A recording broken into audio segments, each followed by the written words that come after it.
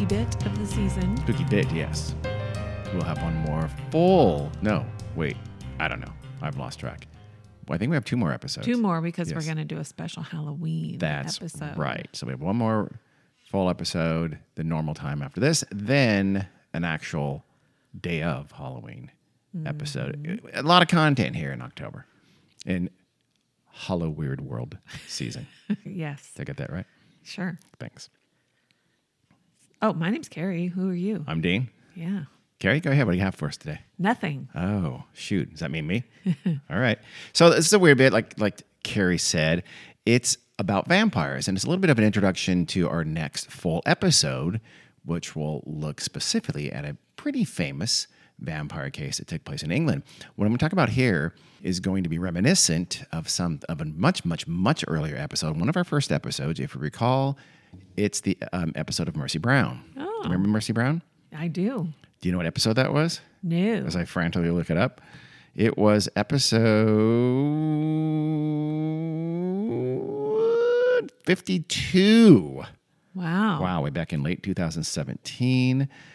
That was, of course, about an incident in Rhode Island, in Exeter, Rhode Island, where a rash of tuberculosis cases led the townspeople in 1892, almost the 20th century, to exhume a body and, destroy the heart, and thinking that she may have actually been an undead, a vampire, Yeah. feasting on the blood of her siblings, in this case, her family, who were dying of tuberculosis.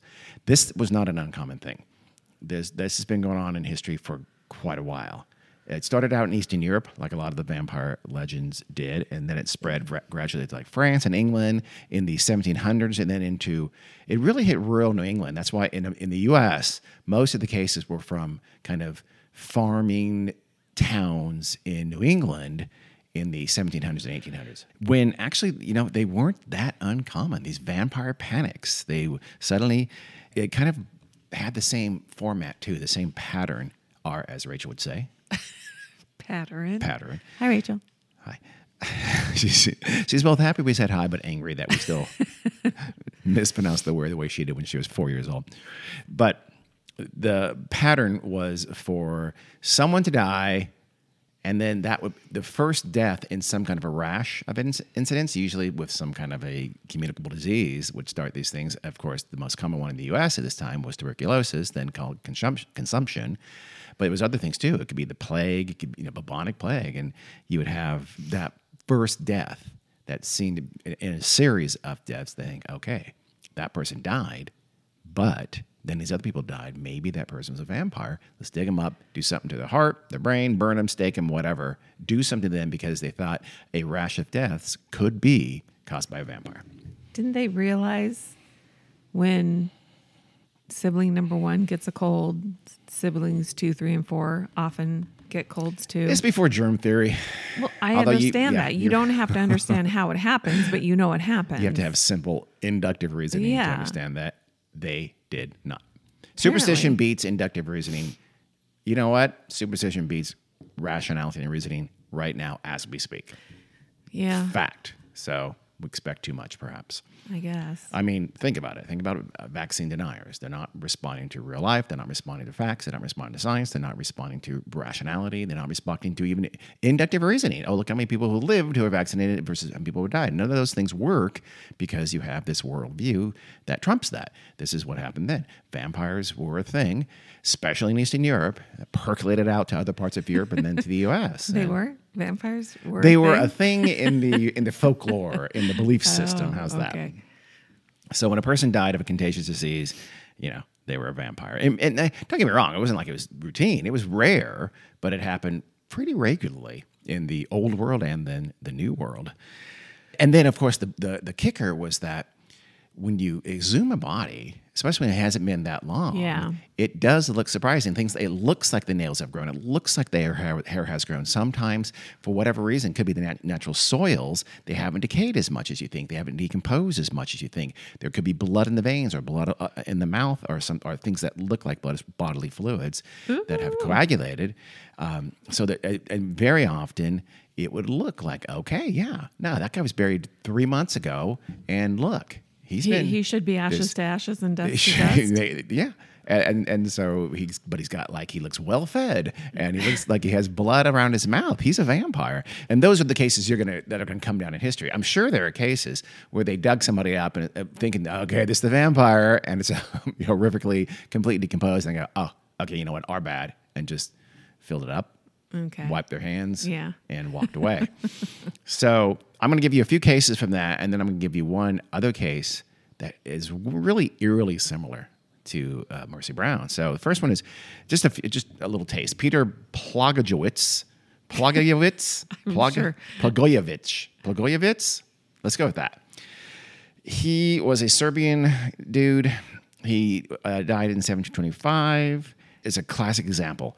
He was the first. They had a series of sicknesses and people dying, and the subsequent later deaths said, okay, Peter is out there preying on them. So they dug him up. And here, I'm saying this one because here is the report from that kind of, I guess, a coroner's autopsy, sort of, I guess. So they dug him up and examined the body. Here's a quote from someone who was there. Quote, I did not detect the slightest odor that is otherwise characteristic of the dead, and the body was completely fresh. The hair and beard had grown on him. The old skin, which was somewhat whitish, had peeled away, and a new fresh one had emerged under it. Not without astonishment, I saw some fresh blood on his mouth. Oh, I'm sorry, in his mouth, end quote. So that gives you a lot of the cues that said, okay, well, this is weird. This is something going on here. I don't know science-wise what the peeled skin is and the fresh skin. I don't know. Is it just the decomposition of the epidermis, maybe? If you're a doctor or a person, or you believe in science, as they say in Disenchanted, Princess Diabini always says science. If you know about what that is, tell us. I'd be interested to know what might cause it to look as if the skin is peeled away. It's a fresh new skin from a dead body, because he had been dead a little while. I do have a book about dead bodies. I should read it. Okay. Maybe it'll explain. It might. It might indeed. But the blood and all that. So, they thought, okay, we were right. So they stuck a stake through his heart and reburied him. Case closed. Done and done. Now you're really dead, Peter. Another one that has, I'll tell you why in a minute, it also was from Serbia. It was also in the early 18th century. It was a guy named Arnold Paoli.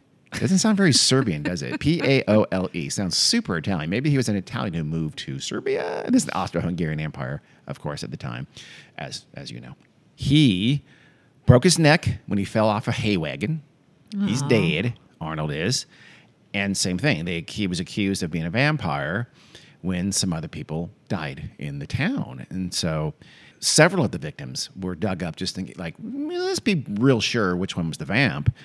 And they dug up Arnold Powell, and I guess he was the one who they thought was freshest and most likely to have been the vampire. So they did the usual ritual stuff with him and solved their vampire problem. The reason this was kind of important is because the Austrian military, again, this is part of Austria-Hungary, they wrote up this report. Very official channels. Austria-Hungary was, like all empires, very good at record keeping. Yeah. And wrote it up and brought it back to Vienna. And from there, that's where it migrated out into France and later England. So they think that was sort of the gateway to Western Europe believing in these kinds of folklore, vampiric, dig up the body when a lot of people die kinds of things.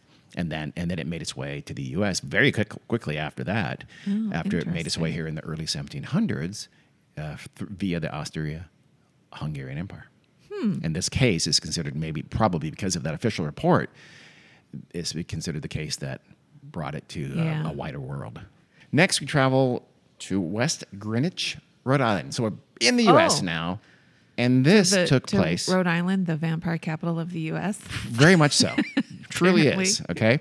So I don't know exactly in Rhode Island where West Greenwich is, but it can't be far from any other part of Rhode Island because it's very, very small. This happened to a 19-year-old. Her name was Nellie Vaughn. And it was kind of a pretty famous case because the cemetery where she was eventually buried was visited a lot. Her grave was visited a lot, and people even vandalized her headstone and broke it up sometimes, multiple times. Michael Bell, a famous folklorist and vampire scholar, looked into this case, and it took place in 1889. Oh. Remember, we just talked at the start that 1892 was Mercy Brown. Yeah. And so he actually looked into it as a case that was similar and surprisingly close to the Mercy Brown case. But when he studied it, he figured out, wait a second, this didn't happen. She was never exhumed. She was never thought of as being a vampire. It's after the fact, after the Mercy Brown case, since it was so close, people just mistook them and conflated these two cases, and Nellie Vaughn became this vampire case, and he was able to determine, no, nothing to the story. Contemporaneously, that never happened.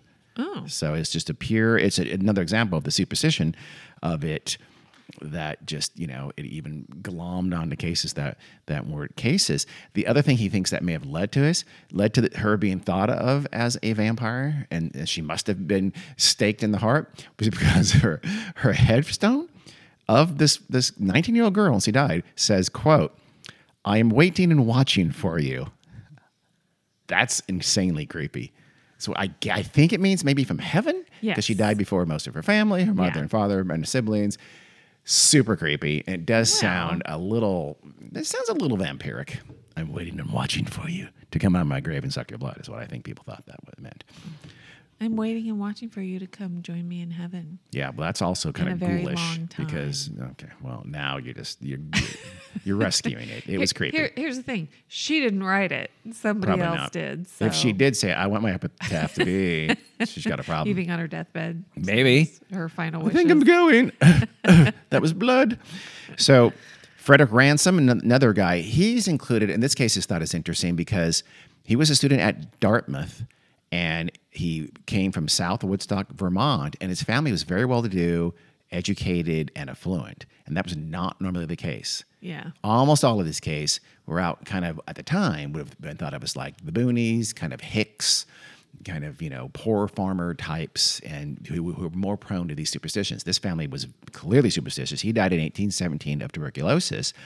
And his father, again, who was very well-educated and very well-to-do, thought that his son may have been a vampire. It doesn't say whether or not there were a rash of deaths. There must have been. Yeah. I'm assuming. It's not like, my son sure seemed like a vampire. Yeah. So there must have been a rash of deaths, maybe even some other deaths in his family. I don't know. I don't have a lot of details on it. But his father had the body exhumed.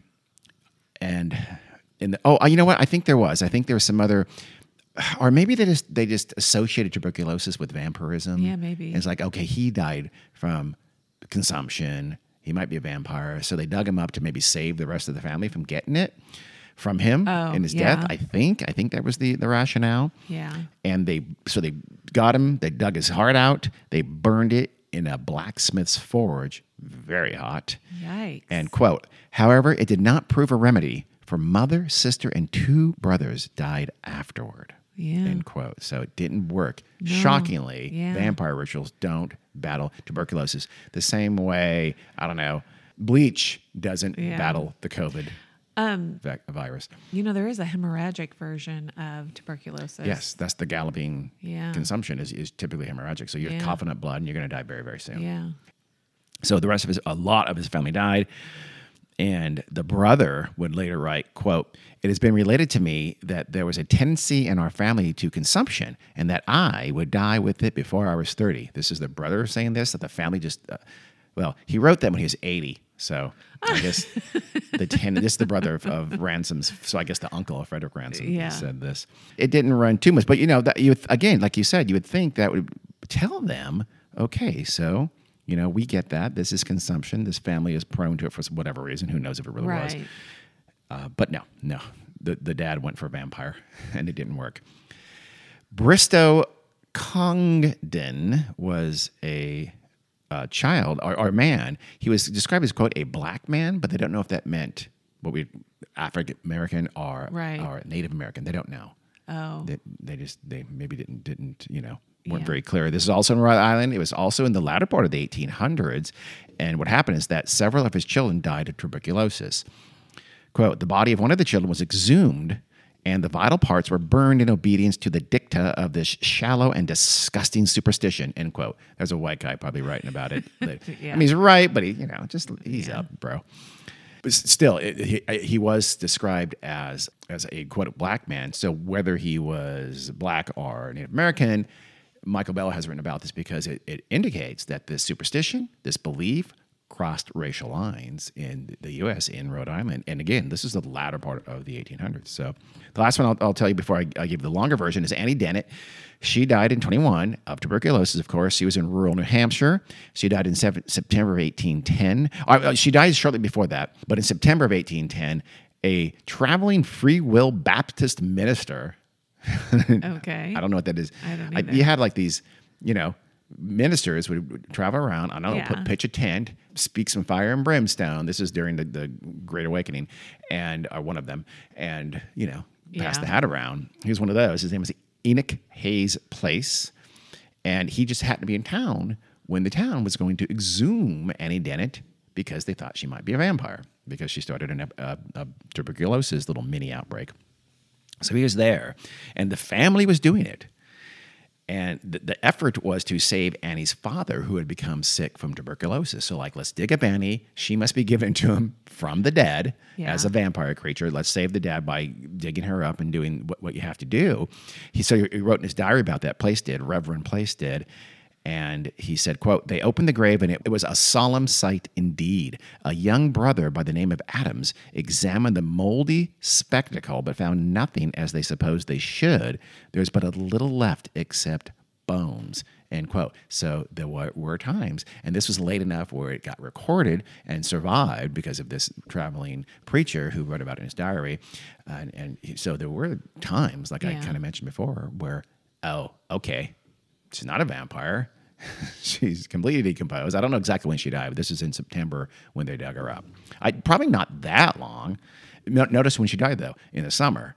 So you decompose him. Remember Mercy Brown died. Some of the victims, was it her? I can't remember. They died in the winter, so they weren't able to bury them right away. And it was very cold, so it kind of preserved the body. Yeah. The case that I'm going to end this with is the case of Sarah Tillinghast. Shockingly, also of Rhode Island. In fact, also occurred in Exeter, the same town. Wow. But this happened according to the story, the legend, in 1776. Her father... Auspicious year. Yes, it's the start of the Revolution, or shortly after the start of the Revolution. Stukely Tillinghast, pretty cool Great name, names. let's be honest. Yeah. He and his wife, whose name is Honor, very Quaker name, love it, Yes. had 14 kids. Of course they did. That's too many. And I guess they all lived. Good for I don't know how them. old they are now, but they all lived. She was supposedly the oldest daughter. And one night, Stukely, the dad, had a dream. And it was so riveting and so vivid that it woke him up. So he startles awake and remembers his dream. He tells his wife right away, wakes up, tells her up and said, "Hey, I just had a dream that we were in our orchard. They had a big, beautiful apple orchard."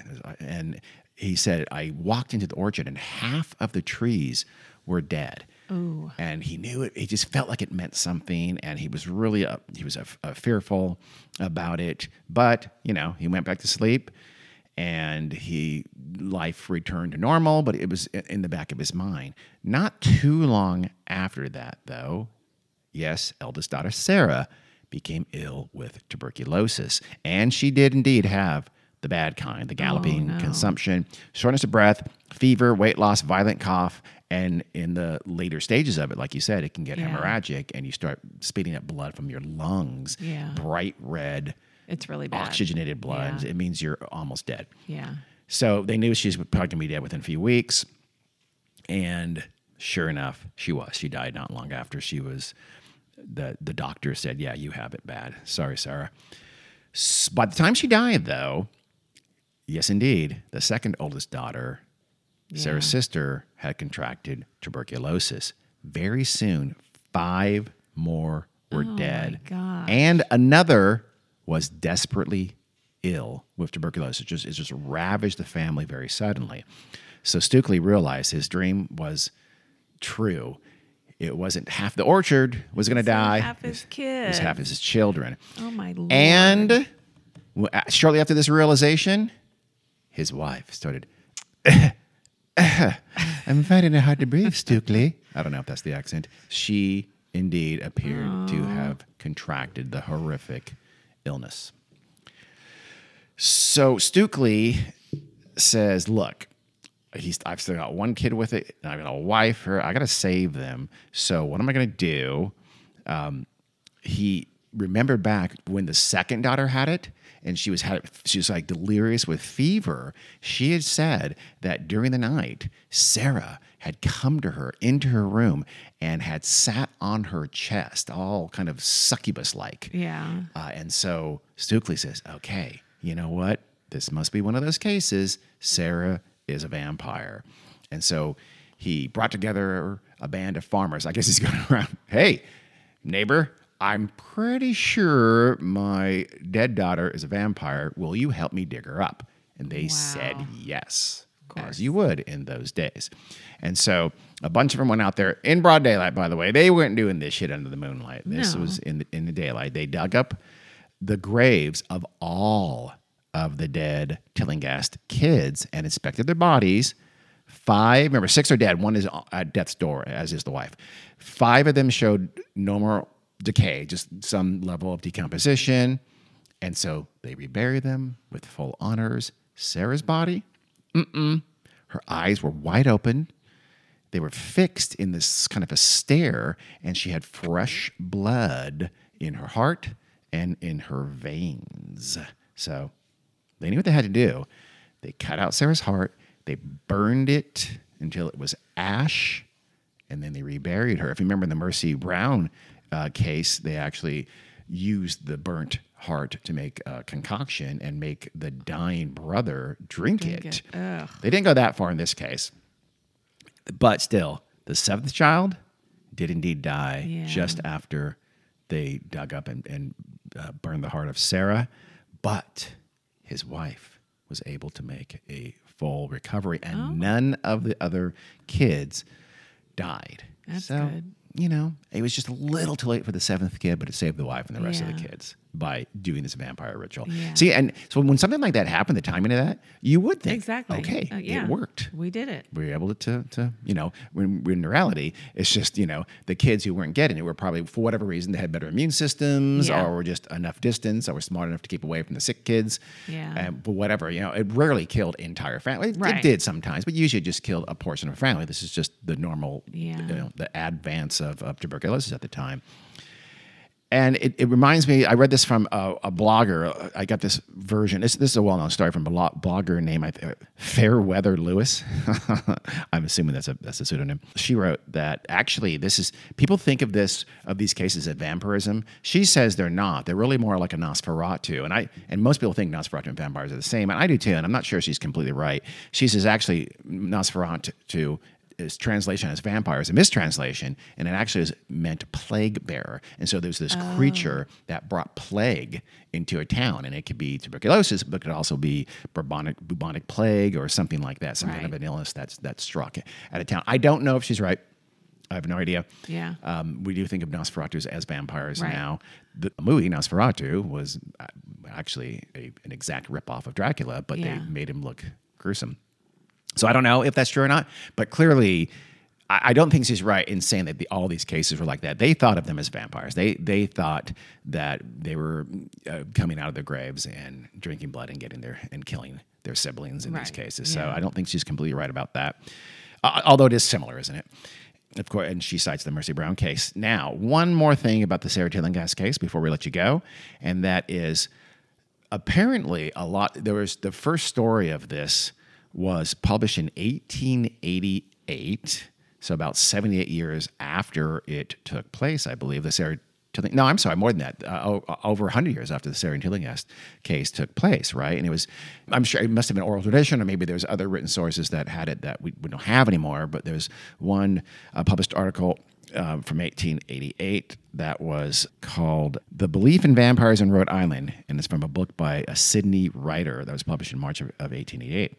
It was sparse with some of the details, and so again, Michael Bell, the folklorist and vampire expert, looked into it, and he was able to find what the mom's name was and some other facts that showed it's not exactly perfect. So because Sarah did die at about the age they said she was, but she died in 1799, not 1776, and she wasn't the eldest daughter. And it looks from the gravestones he was able to find that only about 4 of the children of that family died that year as opposed to 7. But in 1799, there was an outbreak. It did wipe out 4 of these kids to the Tillinghast family. So there probably is a real life event that gave this, but somehow the facts got garbled as the story was told over the years. And he's able to find, and the writer of this article, who I'm drawing a blank on, I apologize, is not, it was in a thing called Small States, Big History. So it's a Rhode Island history website, which is pretty cool. He said that person was able to find the grave, and he was not able to, I guess Sarah Tillingham's grave is in there, but it's a lot of the gravestones are so old, there's just nothing, there's no inscription left, but he found her brother's grave, I think, and her mom's gravestone in there. So in the cemetery where it was said she was buried. So we think it's true. Yeah. It happened. Yeah. And you can see the echoes of the Mercy Brown case are eerie. It's the Mercy Brown case followed very much the same kind of a format and pattern. Yeah. Many years later, over a century later, or no, I guess a little less than a century later in real life. So that's our little rundown of famous, recent, real life vampires, people who are really thought of as vampires, and you dug them up, you staked them, you burned their heart, and you saved your family. Yeah. Do it today. No. Actually, we're not advocating digging up. Okay. I'm sorry, I misspoke. We're officially the website. I'm sorry. The podcast is not advocating dig up dead people and stake them to the heart. I made a mistake. Carrie corrected me. There wouldn't be any fresh blood anymore. No, why not? Oh, because of embalming? Yeah. Yeah, you're right. It would be different now, wouldn't it? Yeah. Still, part of me would not be at all surprised if someone did it. There's some, we believe in a lot of silly things. That is true. We're going to do a little ad for something right now. We are? Uh-huh. It's the first I heard about that. A little short film. Oh, okay. Yeah. Okay, go ahead. It's not really an advertisement. No, it's not. Nobody's paying us to do this. No. But if you want to see a very funny, pretty raunchy short film, go to the link in our social media, or I'll put it in the notes to the web or to the podcast too, this episode. You should be able to get it. It's on YouTube. It's called Kidnapped. It's not raunchy. It's got some foul language and some significant weed smoking, but it's not raunchy in the sense that it's not sexy raunchy. That's true. Okay. It is not sexy raunchy. It's a great movie. It's a great little short film. It was made by people we know. Yes. All right. So go watch it. Well, thanks for that plug. Or they thank you for that plug as well. Help his YouTube algorithm, however that stuff works. It's confusing. We don't know how it works. No one does. You know who doesn't? YouTube doesn't. Well, thanks for listening. Again, we'll bring you next up is the story of the Vampire of Croghan Grange. If you want to do some pre-reading, don't though. You'd rather just hear the story in a few days. That comes up next. And then after that's Halloween. Yep. All right. Thanks for listening. Bye.